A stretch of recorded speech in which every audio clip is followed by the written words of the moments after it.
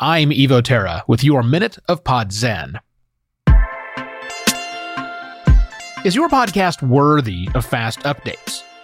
Believe it or not, podcast directories do not treat every podcast as equal, choosing to update some podcasts faster than other podcasts based on factors that they, the podcast directory, determine.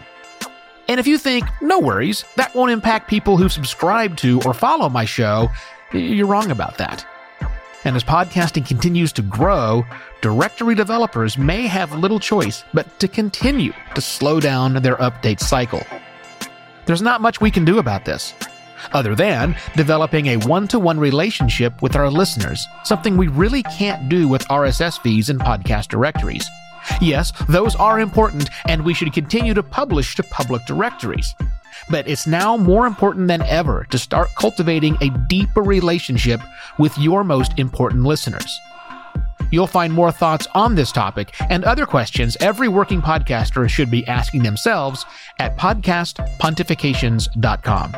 I'm Evo Terra. This has been your Minute of Pod Zen.